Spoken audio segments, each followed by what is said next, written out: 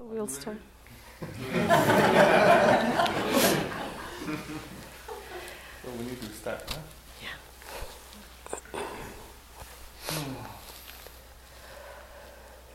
So, mindfulness meditation, So Sayadaw will tell us about mindfulness meditation.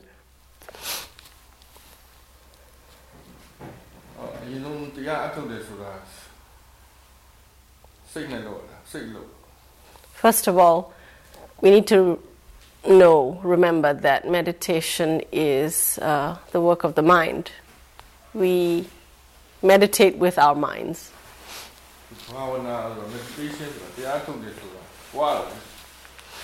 And bhavana, which is roughly translated as meditation, bhavana literally means cultivation.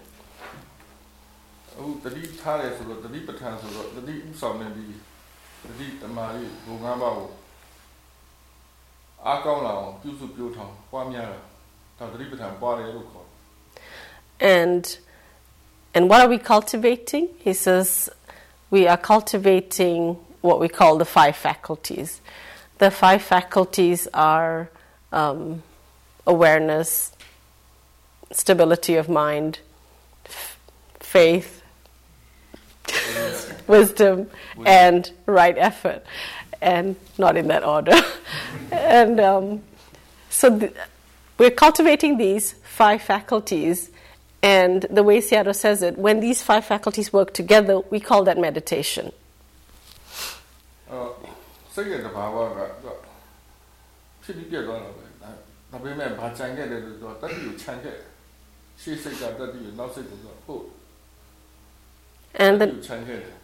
And the nature of the mind is that it arises and passes away every moment, but there is hope because the mind leaves behind its quality. It leaves an inheritance for the next mind. So the next mind picks up the qualities of the mind that has just passed away, and it can carry on its work with the qualities that it has received, and it goes on.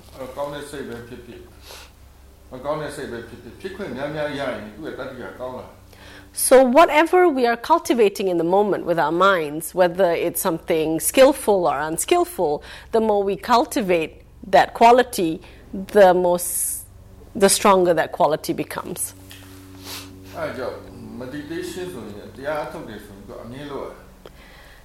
And so that's why if we understand this nature of how cultivation helps the mind to make itself stronger, we then begin to understand the importance of meditating all the time.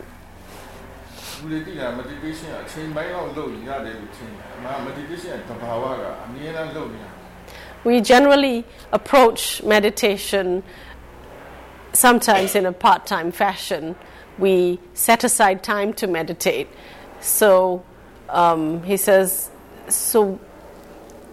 our mind hasn't sometimes totally embraced the fact that we have to meditate or be aware all the time.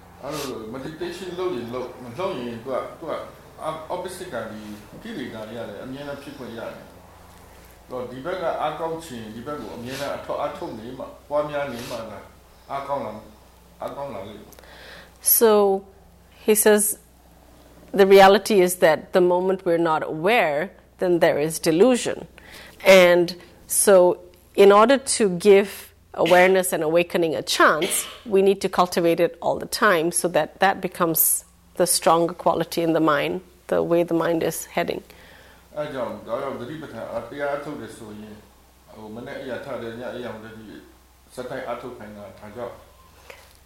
that is why all meditation teachers emphasize that we need to be aware from the moment we are awake in the morning till we are asleep, whenever that is.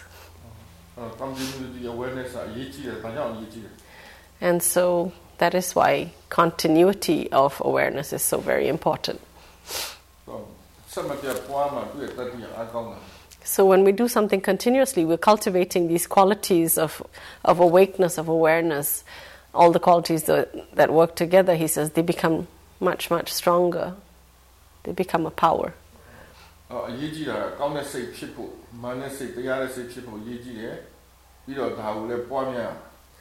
So first he says the way we use our minds. We've got to learn how to use our minds in the right way, and then we need to cultivate that. We need to keep going with that.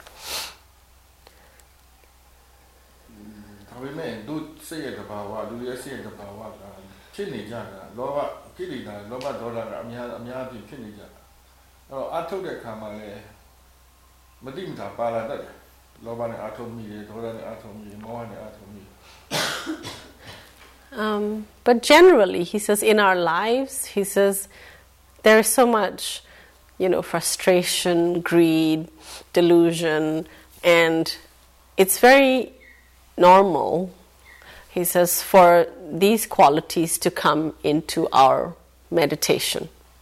We'll find these qualities manifesting themselves as we try to meditate.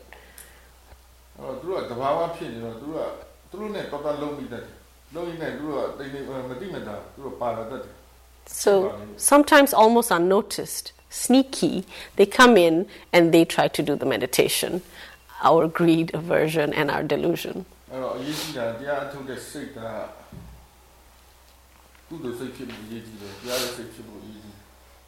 So no pressure, but we need to remind ourselves that that the mind that we bring to meditation, the mind that is being aware, that mind, that awareness needs to be not deluded, not greedy, not averse.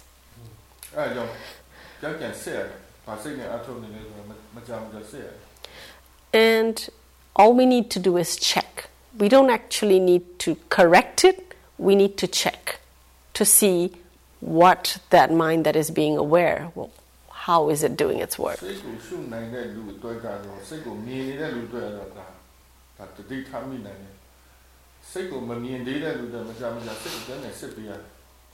And it depends on whether we see what's happening in our minds. Sometimes it's like we don't notice, and sometimes we do.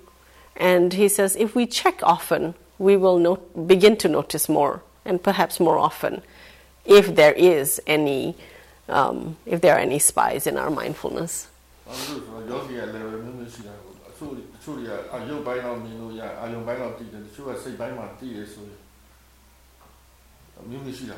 Yeah, and it depends on where we are at any moment, right?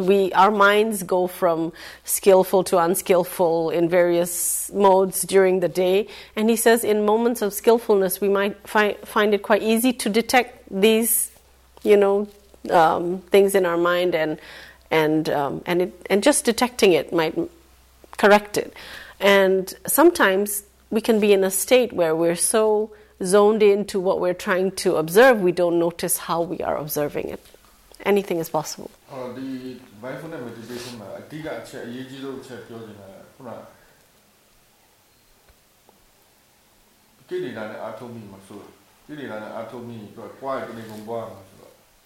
and he makes a special point that, this noticing how we are being mindful is important, because when we start becoming sort of blinkered, we are becoming too invested in what we're trying to observe. That's greed. Or we become averse to what we're observing. We're becoming judgmental about our experience. He says we can become so blinkered because we think we need to fix it. And he says when we don't notice that that's how we're doing it, we keep doing it. And we can go a whole day, sometimes days, just in that mode. So please check.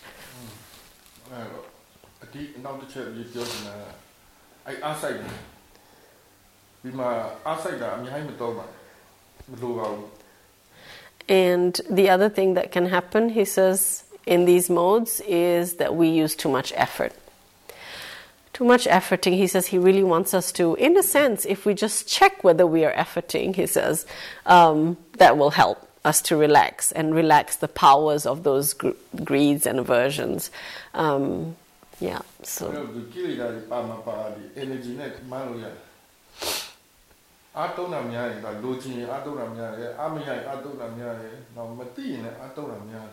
Yeah, and not just greed and aversion, but delusion as well. When we don't know something, we start trying too hard to find out what's going on.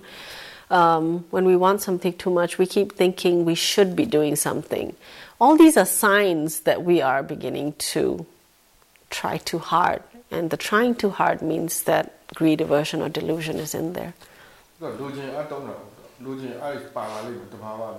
If you think about the way we are in life, when we want something, we start trying harder. We make more effort.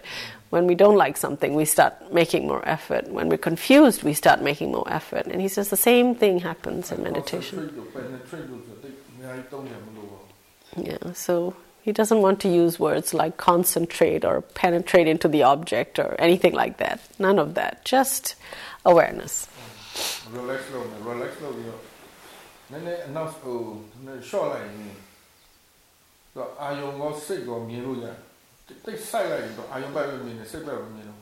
He wants us to relax, really relax and be aware.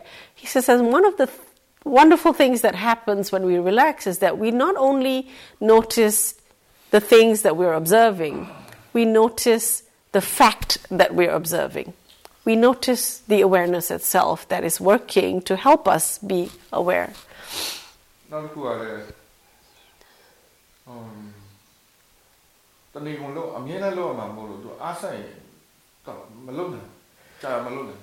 And he does want us to be mindful all day long, to be aware of ourselves all day long. And if we don't relax, he says, we'll be really tired. So please relax and be relentless.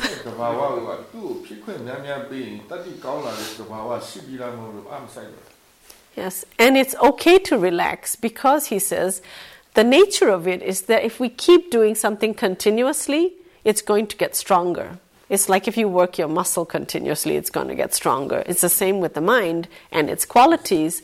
So you can relax and just keep being aware. Awareness will get stronger.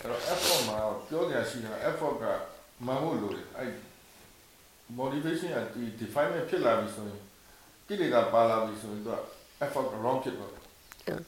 But he always calls effort right effort. He never just says effort. He says right effort because he says it needs to be the right effort so that we can relax and do it all day long.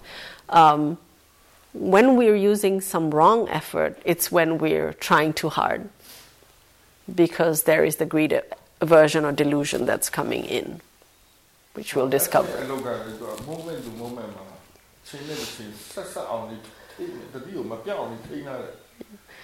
And the role of right effort, Sayadaw says, the role of right effort is merely to keep the awareness going. It's not to fix any problems. It's not to get your attention on the right object or do the right thing. The only right thing is just to be aware. And he says, so the right effort we want to remember is just to maintain continuity, just to keep being aware of what's happening.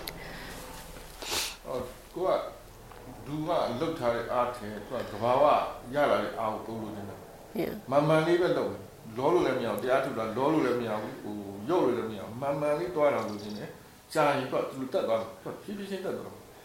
And he says he wants an awareness that becomes stronger because of the nature of the mind, right? The nature of the mind is that if you keep doing something, it will get stronger. And he wants that natural strength to show itself to you. Instead of us trying to have good awareness, he says it's more like let's have whatever awareness we have and let's just keep that awareness growing and going. And that will make it grow and become better of its own accord. And he wants us to see that quality grow, that quality manifest. And and he said that requires us to not put in too much effort and of course not have too little effort, right? It has to be a steadiness, a steady willingness to just keep going. And if we're patient with that process, he says, very naturally, over the days, you'll find sparks, moments where this quality shows itself, where it's very natural and much better than we imagined.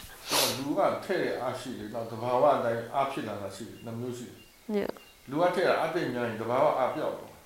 Yeah. He says, there is our putting in effort, like if I had to carry something heavy and I wasn't able to, I could put in effort to carry it, to be able to bear it. He says, or we could be naturally strong.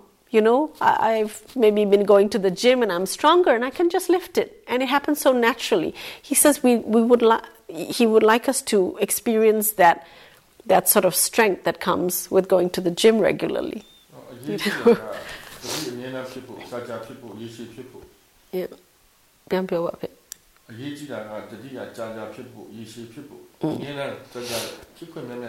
Yeah. So the important thing is for the awareness to have the opportunity to be around longer, and for as long stretches as you can keep it going.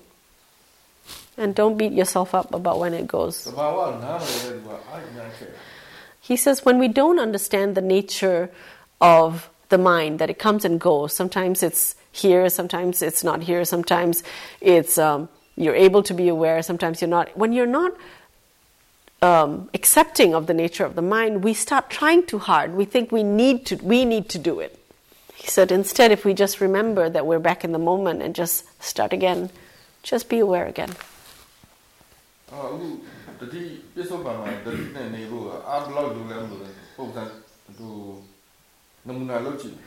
And he would like to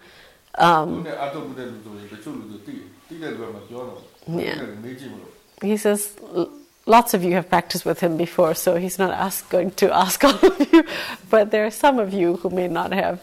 And he wants to do a demonstration so that you remember, you can sort of see what it feels like to just be aware. And that it's okay to begin like that again and again. Do you recognize that you're sitting? Yeah. Yes.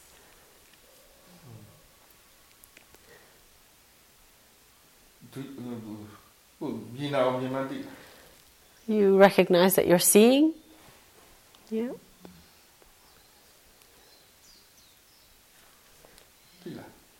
You know? Yes? Are you sure?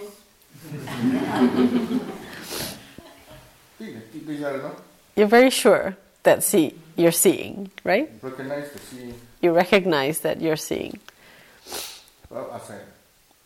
How much energy did you have to use? How much effort did you have to put into that? And and since when have you been seeing compared to since when did you recognize that you're seeing?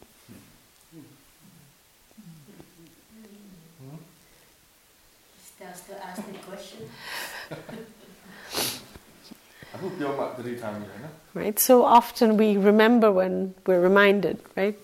Somebody points it out and, oh yeah, this is happening.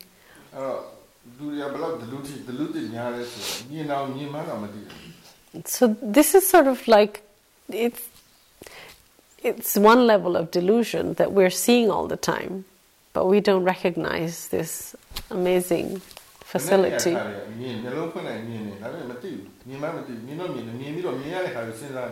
We wake up in the morning, we open our eyes, and seeing begins to happen. And he says, we don't see the seeing, we see what we see, right? We see our table, the things we have to do, but we don't see the faculty itself.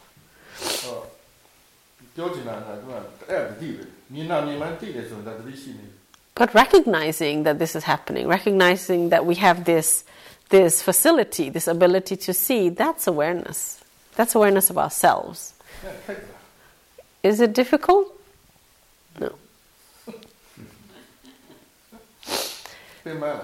Tiring? No. He said, and that's all the energy that we need to be aware of ourselves. That's all. And we just need to allow this recognition of ourselves to pervade ourselves for as long as it will last until we remember again.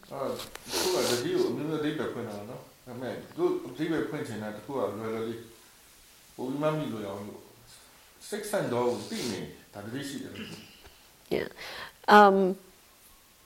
An easy way, he said, because somebody once asked him, to define awareness. He said, an easy way to remember it is to remember that when we know our six senses, which is seeing, smelling, hearing, touching, what else?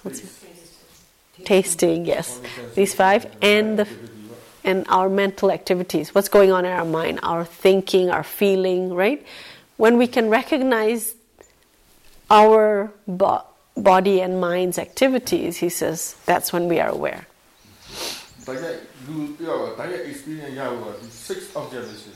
Because what we can truly experience is only ourselves, only our senses. We can't experience the sunlight or the grass. We can experience our seeing and our feeling. So.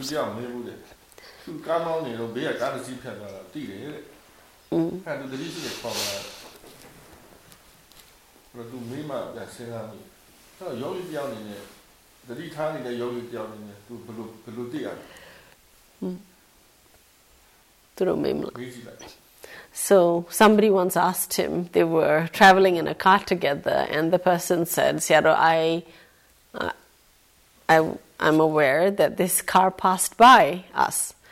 Does that mean that I'm aware? So Sayadaw thought about it. Good question. He checked with himself and what he was aware of. So he wants to ask all of you, if you notice a car pass by, is that enough? Are you aware?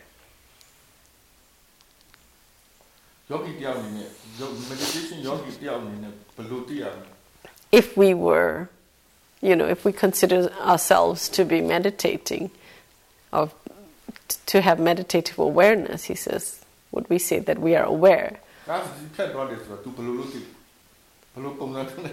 How did we know that the car passed by? Hearing. Like right now with the sound of the bird. Hearing, yeah.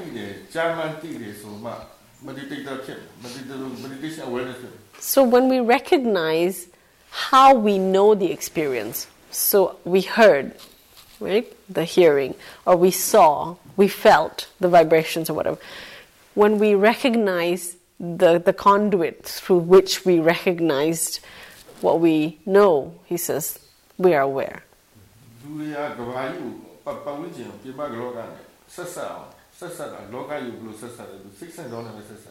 Yeah. How do we connect with our world? Sayadaw says we connect to the world through our senses, all six of them, including the mind.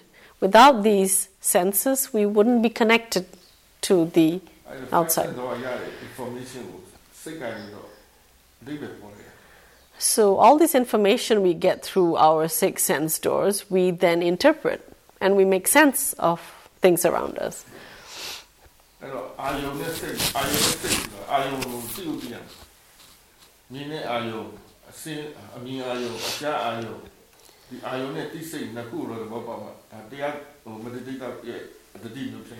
So very often Sayadaw uses the word object, as in what we are aware of. But when he uses the word object, he means actually our senses. It's not the floor, it's the seeing. That's the object. It's not the birds, it's the hearing that we can hear. Sound is an object, but when we interpret it as the bird, it becomes the next step, which we can know, but to remember that it's through hearing that we can, and interpreting, that we can know the bird. So don't forget that the object is our direct senses.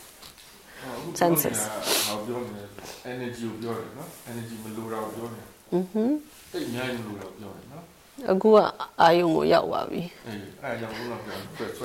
Okay.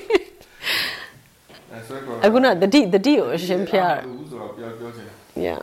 So that's why, again, he says we don't need a lot of energy to know the object, because the object is our senses. And that's so close to us that all we need to do is recognize it. Yes, and these inverted commas objects, our senses, are always available to us. We're constantly hearing and sensing, feeling, thinking, and so on. So the objects are always there. He says, what's not so easily available to us is our recognition of it, our awareness of it, the continuity of our awareness of it, and so on.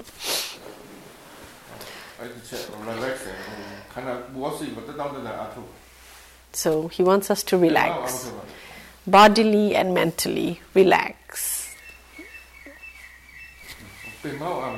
Yeah, so anytime you're finding yourself getting tired, he says, please rest. Don't do anything to make yourself tired from meditating. But be careful of becoming dull and tired. We can get tired from also not putting in enough effort. Like, it's more tiring to sit than to be working sometimes. Like, if you're sitting for hours, that's as tiring as, maybe more tiring than running. So in that sense, he says, if you notice you're becoming dull, it's also because there's not enough energy. So it needs to be relaxed but interested so that there's energy, and that keeps us alive. And this energy that is interest, that's a function of wisdom. And wisdom is a big word, but if we think of it in a practical sense, wisdom is also our common sense, our curiosity. All that is wisdom at work, he's saying. So he wants us to recognize these wisdoms that we can bring to our meditation, the ordinary wisdoms.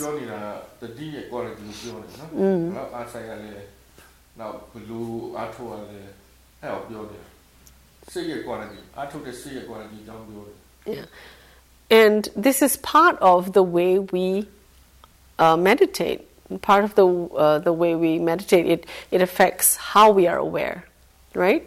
The quality of our awareness, just our innate wisdom.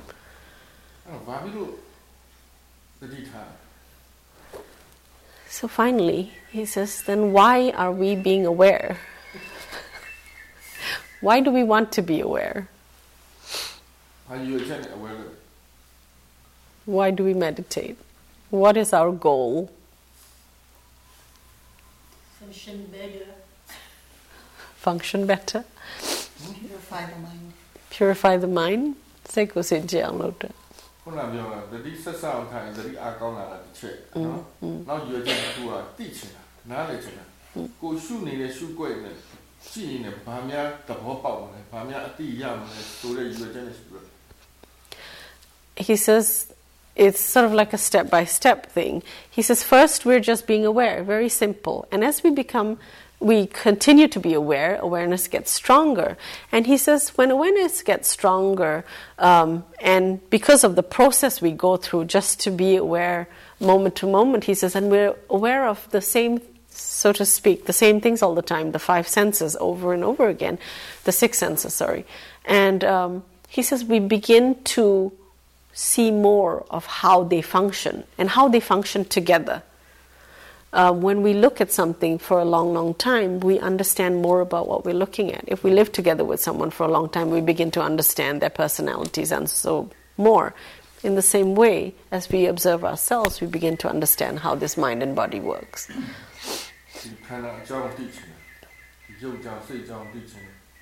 We want to understand how our senses work, how the mind works. When we're curious, we want to understand something, then we observe it more.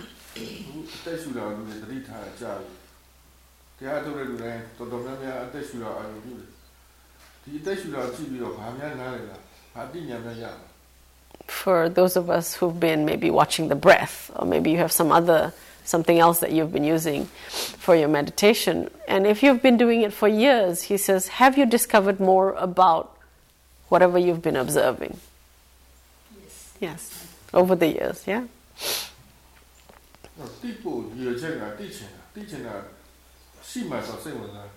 And so he says, the purpose of awareness is to discover, right? And when we discover, it becomes more interesting. So then we want to keep observing.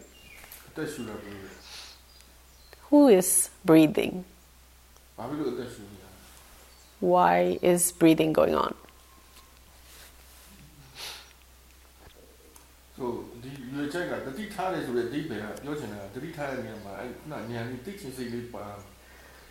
So he says when we're being aware, if behind our awareness there is a healthy interest in understanding the mind and the body, he says that will feed the motivation to be mindful quite naturally. When we fall asleep while sitting meditation, he says you can be sure that the mind wasn't very interested in what it was watching, it was just watching. Right? Yeah.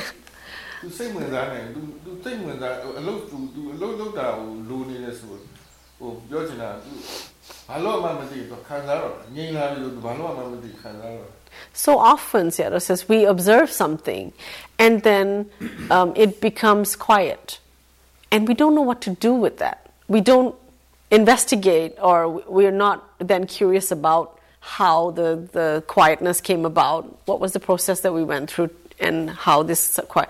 We sort of take the quietness for granted, and then Sayadaw says we slip into that zone. You know, we start to feel good because it's quiet, it feels good, we think it's good, and then we slide under.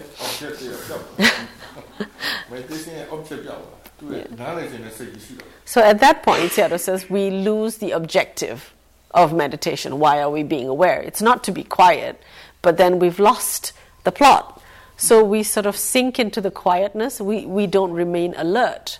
We don't remember that the point is to be aware. And yeah.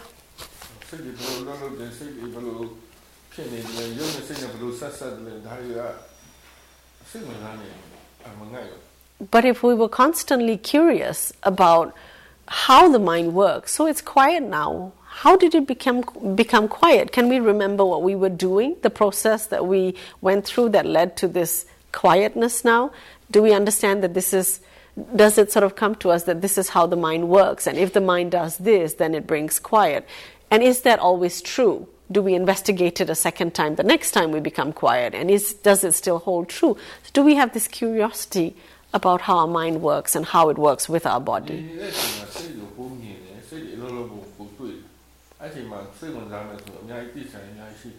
And when the mind is quieter, actually, we can see more of what's functioning behind the scenes, so to speak, because the noise in front has quieted down and there's more happening in the background that's sort of running the show.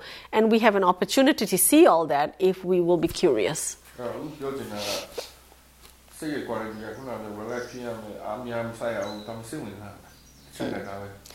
So it's great to be relaxed and so on, Sayadaw says, but we do need to be interested.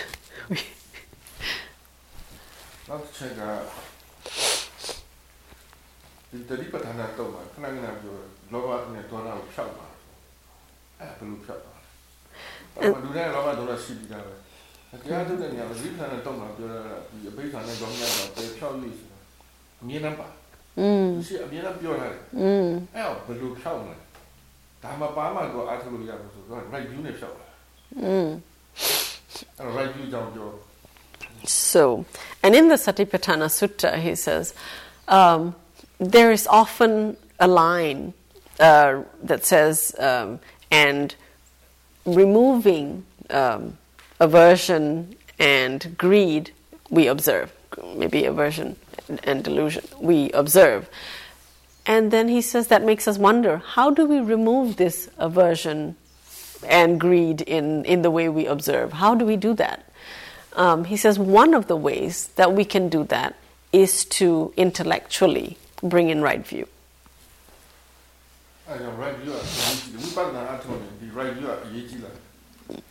And this right view can be very helpful, especially when we're practicing vipassana. What is right view?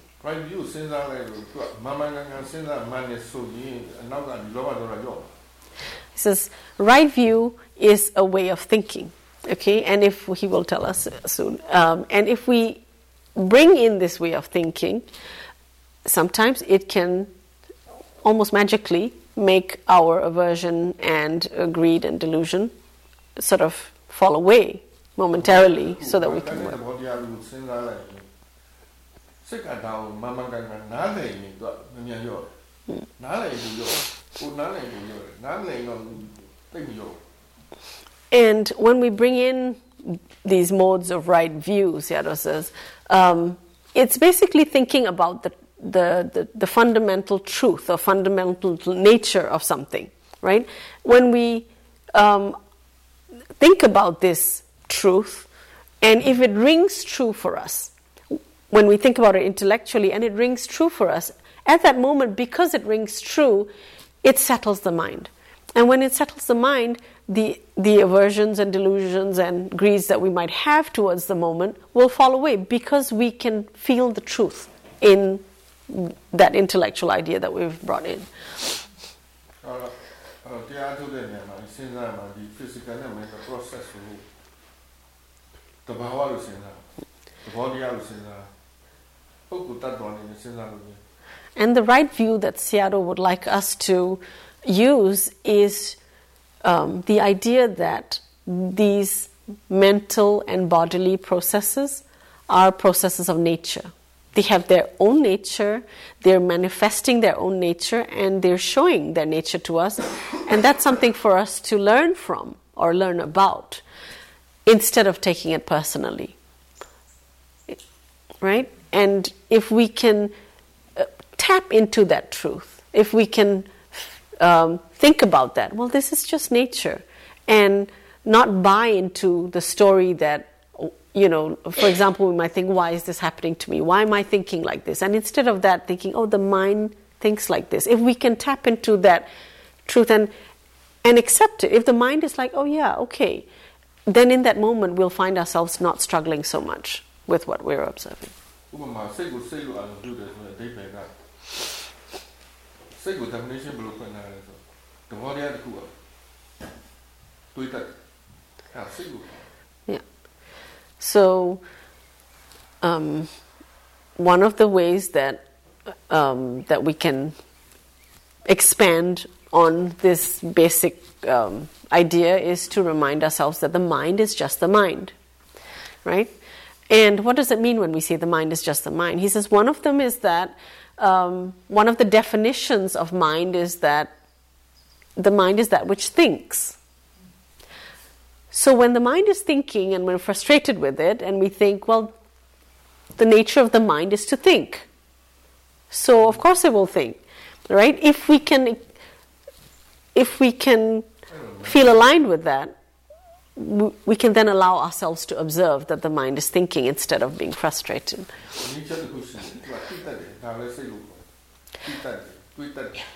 Another nature of the mind is that it knows. That's another definition of the mind, that which knows is the mind. So when we know something, instead of being like, oh no, why is this happening? If we recognize that, oh, I'm knowing that knowing is happening, that's why I know this, you know, then we can rejoice in the fact that there is knowing and awareness. And that's the nature of the mind.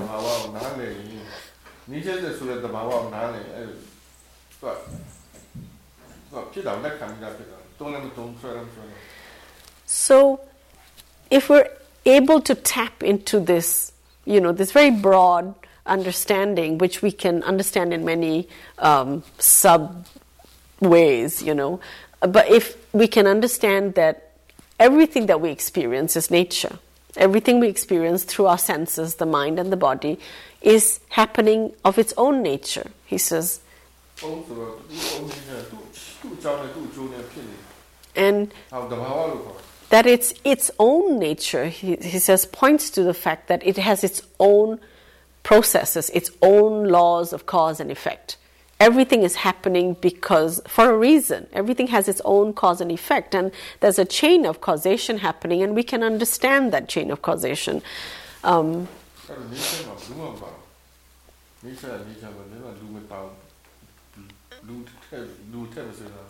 And because it's a process that has its own law of cause and effect, he says, that's why he says it's not personal.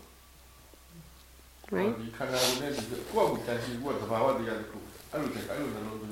So as we observe ourselves, as we observe these six senses, he says, if we would remind ourselves that these senses are nature.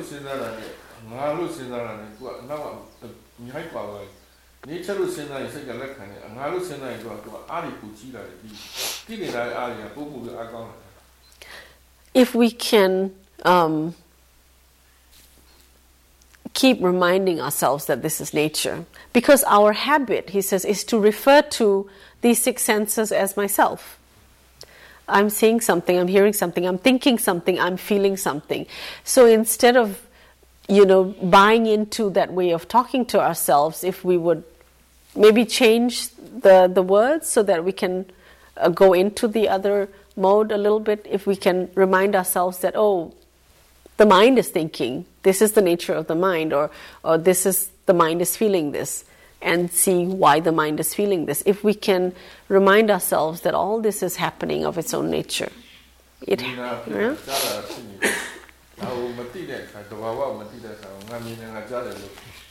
Seeing is happening, hearing is happening, aversion is happening, instead of I'm hearing, I'm feeling, I'm angry, and that builds.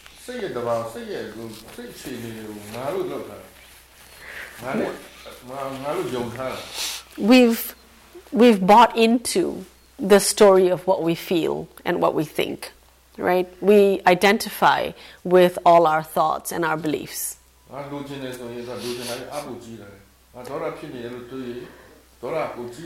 When we want something, we think, I really like this, our desire for it grows. When we don't like something, we're like, I really don't want this to happen, our aversion grows. And we buy into it, right? But if we would see it as the mind thinking.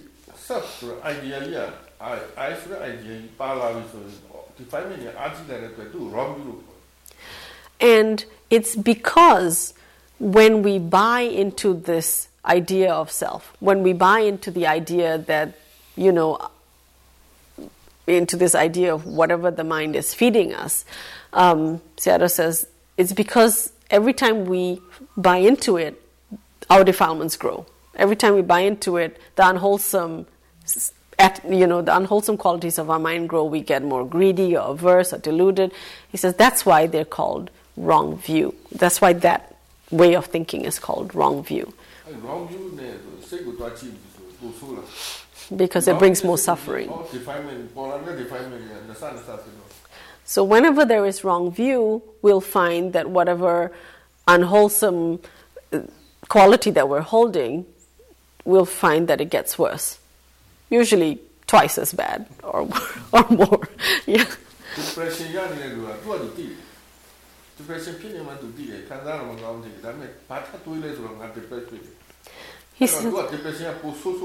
He says people who are depressed are super self-aware. Super. They really know what's going on in their mind and what they feel. He says, but what really kills it is that they then follow it up with, I'm so depressed. And that really drives the stake deeper into the heart.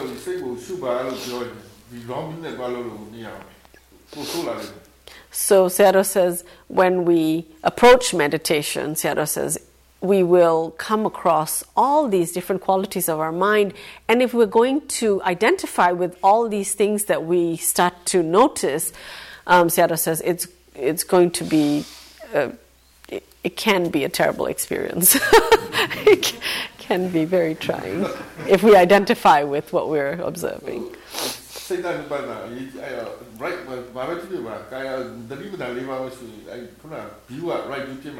Yeah. So whatever we're observing, whether we're observing the breath, our thoughts, our feelings, or our movements, Sayadaw says, remind yourself that it's just nature. Don't think of it as my breath. Just try.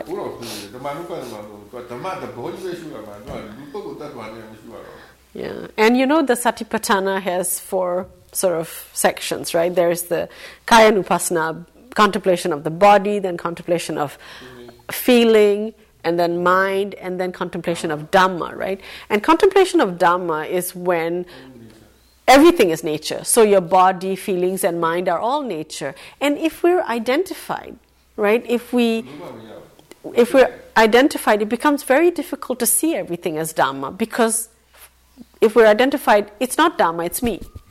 right? Dharma means nature, right?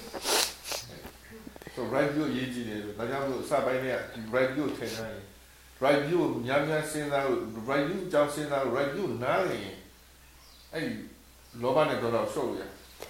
So right view is so important because right view helps us to decrease the powers of the greed, the aversions, and the delusions. And at first we use right view. We bring it in intellectually.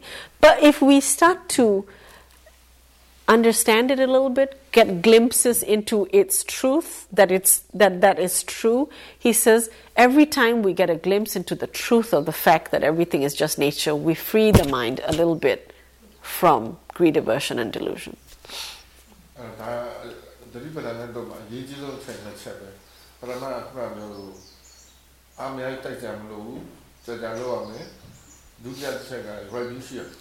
So in the Satipatthana Sutta, Sayadaw says, these two are actually the most important two bits. The first is the right effort, which is to be relaxed and relentless. And the second one, yeah.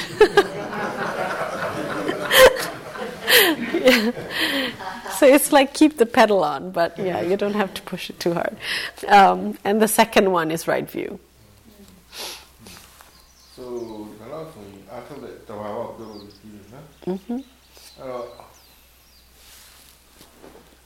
after that,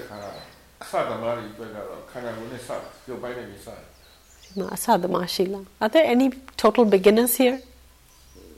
No. Total beginner? Okay. Yeah. If you're a total beginner, then he says, or if you feel like a beginner, which we often do, yeah.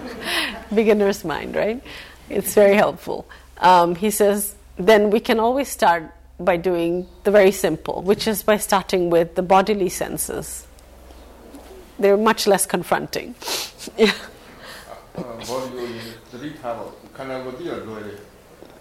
So just noticing our body, movements of the body, feelings of the body. Yeah.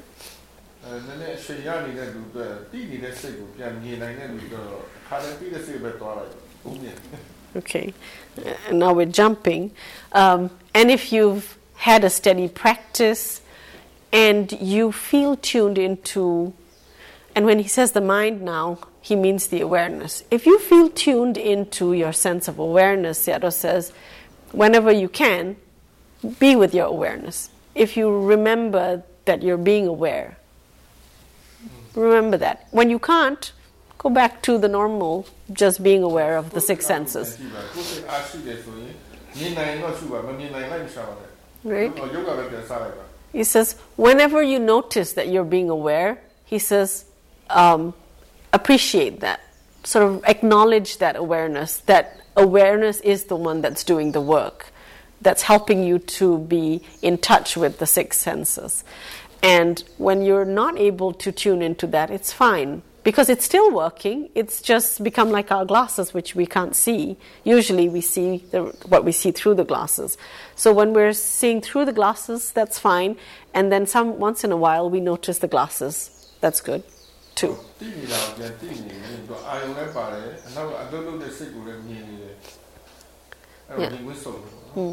When we are able to see the glasses, when we know the awareness, he says it means that we have the full picture. We know what we are in touch with. We know whether we're seeing or hearing or touching or feeling or thinking, and we also know that we are aware of it.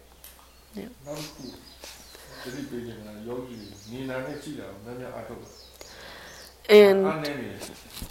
And he would like us, uncharacteristically, to actually try to remember to recognize that we're seeing and hearing.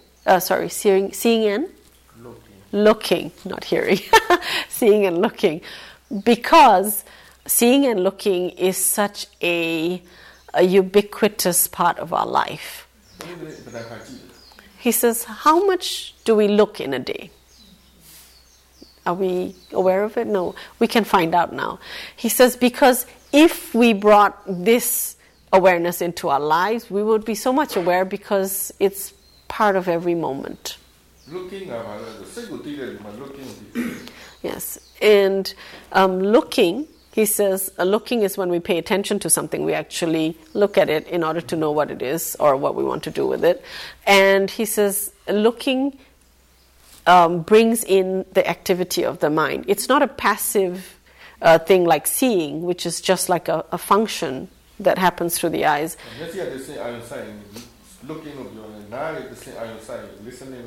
Yeah, it's a paying attention, and paying attention means we're already using the faculty of our thinking, interpretation, and so on. And we can notice that we're looking, and our mind is at attention, and it happens through our ears too, right? We're hearing, or when we try to know what we're tasting. Yeah, so paying attention, when we see the mind, that's paying attention.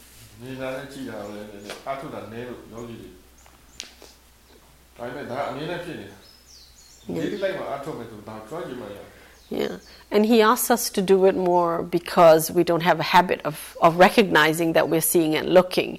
And if we want to make that part of our daily practice, in a way we have to give it more attention for a while until the mind begins to sort of feel at ease with recognizing that. It's something that we've ignored for so long.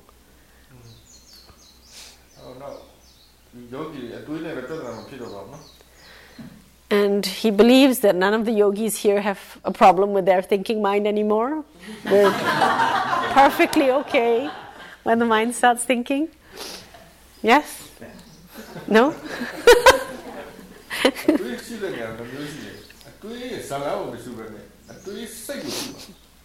He says, when there is thinking mind, Sayadaw says, he would like us to be less interested in the content of the thought and more interested in the fact or the process of the thinking mind. That there is something going on. For example, there is interpretation going on, there is beliefs going on, there is ideas going on, there is, there's all sorts of fears and so on. The process rather than the content. Yeah.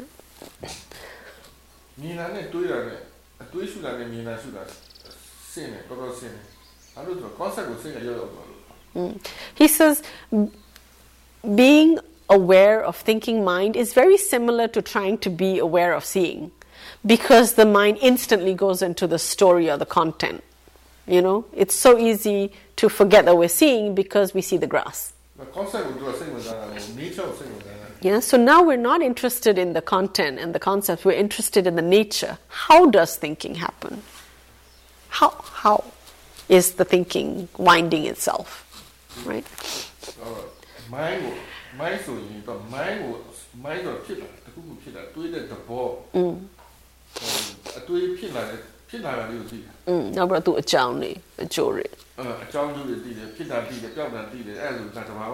Yes. So the nature of thinking, he says that thinking has begun, that there's a reason this thought began, that this thought is going to lead to something else. And what's that going to be? Why is that?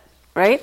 So understanding the nature of thinking rather than the content of the thought. Although the content gives you a clue, but not to get lost in the content.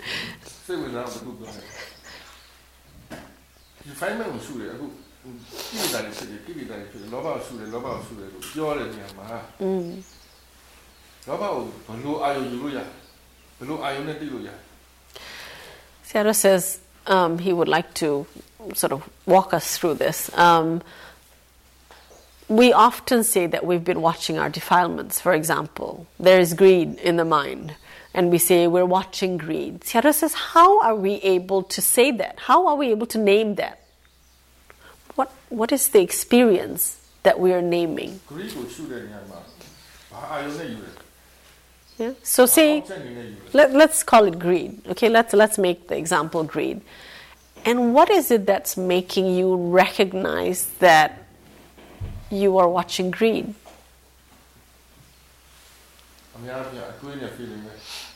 Most of the time it's because of what we're thinking or feeling in the moment, right?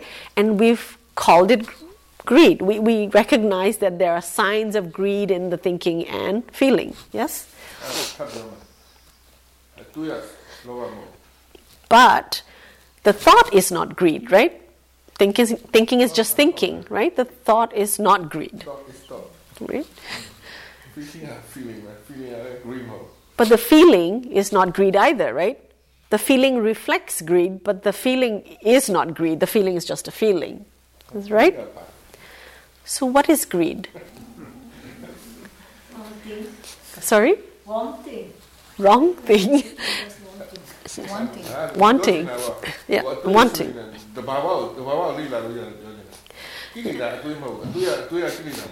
Yeah.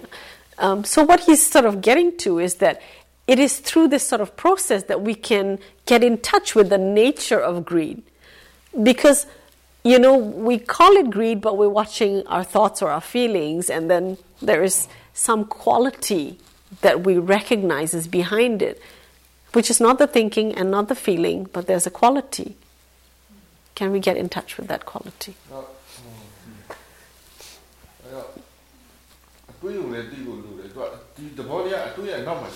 Yeah.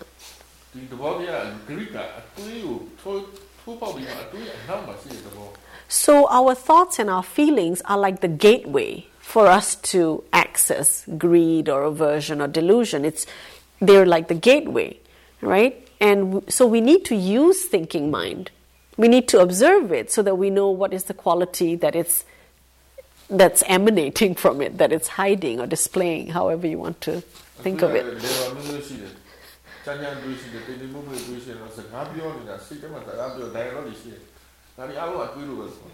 And thinking is on so many levels, right? We have our very gross, chattering minds. We have thoughts that we think deliberately, thoughts that we think subconsciously. And then there's our monologues and dialogues in our heads that are just doing their own thing, figuring out our lives for us.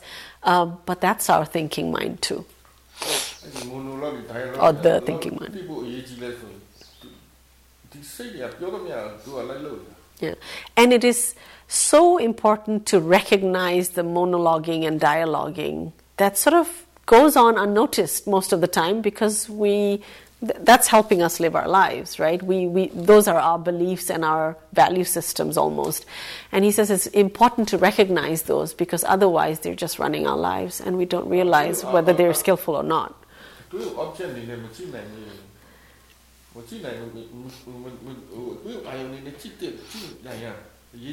Yeah. The danger is getting lost in thought. So it's like a balancing game. He doesn't want us to get lost in thought. So, we should recognize thought, but beware of following a thought if you know that you're not objective enough to not get sucked in.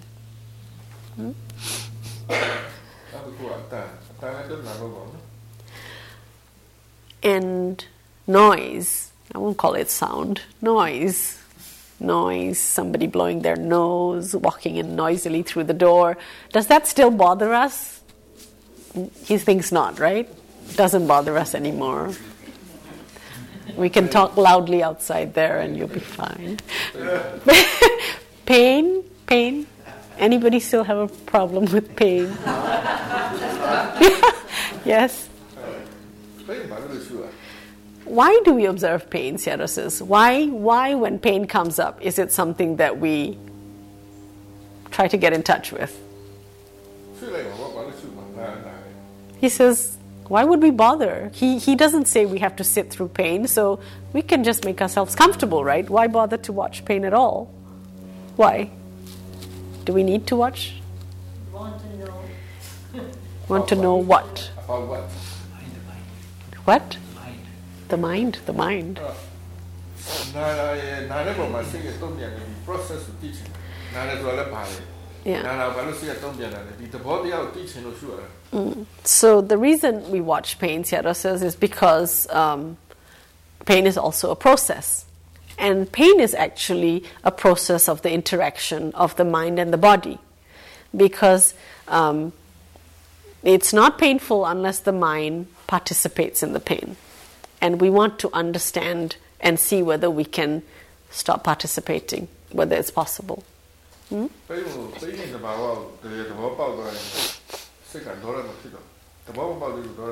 When we truly understand the nature of pain, and there is several facets to that, when we understand each facet of it, it takes away, one way that we contribute to our own pain.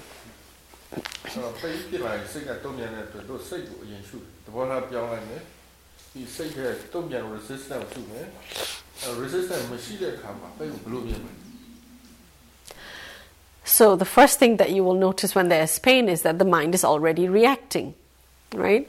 And he always says the first thing to watch is the reaction of the mind. Never go straight to the pain. When there's pain, it's a sign that the mind is reacting, and the right thing to observe at that time is the reaction of the mind. And when we can watch the reaction of the mind, he says the mind may stop reacting. May. Because it might get worse. It might get worse.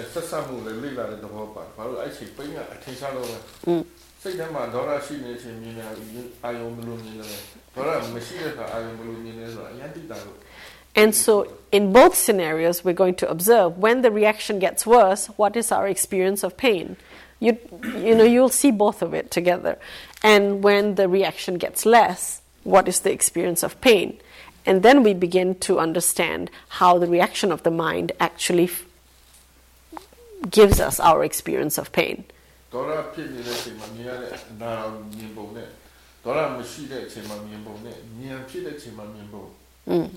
So when there is aversive reaction in the mind towards pain, how does it feel? When this aversive reaction gets less aversion, what is the experience of pain? And then when we understand or see through it sometimes, what is the experience of what was pain just now?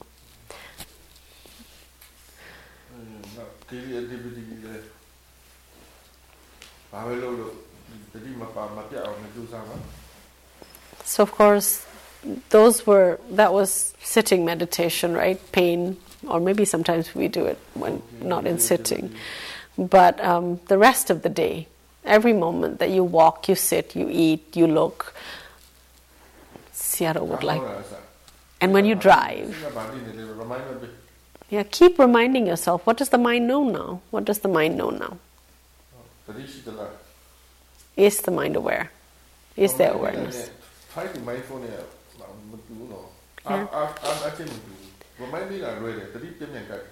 There is different ways to be mindful. Sayadaw says, we can try to be mindful, or we can just remind ourselves, what am I aware of? What am I aware of? He says the energy level is quite different, and you can experiment and see what works for you, and sometimes different things work at different times. So, sometimes just reminding ourselves, saying, what am I aware of? It can be more restful than trying to be aware.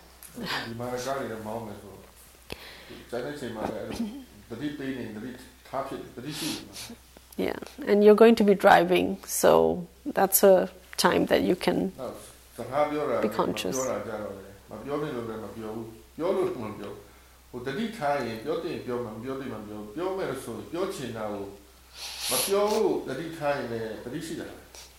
Yeah. Yeah. And Sayadaw doesn't want to sort of dictate whether you speak or not. He says, but truly, what he wants you to prioritize is mindfulness. So whether you speak or not, he wants you to be mindful. And he says it takes mindfulness, it takes remembering to not speak. And it also takes a lot more remembering to be aware when you speak. So whatever you do, if you're going to lose your mindfulness, prioritize mindfulness, please.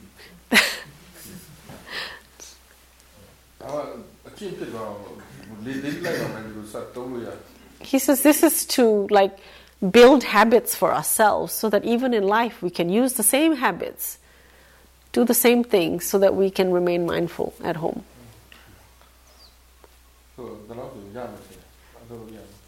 He thinks you'll be able to do it. Yes? Yes.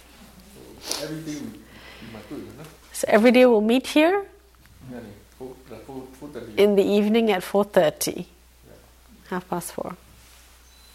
Sadhu, sadhu, sadhu.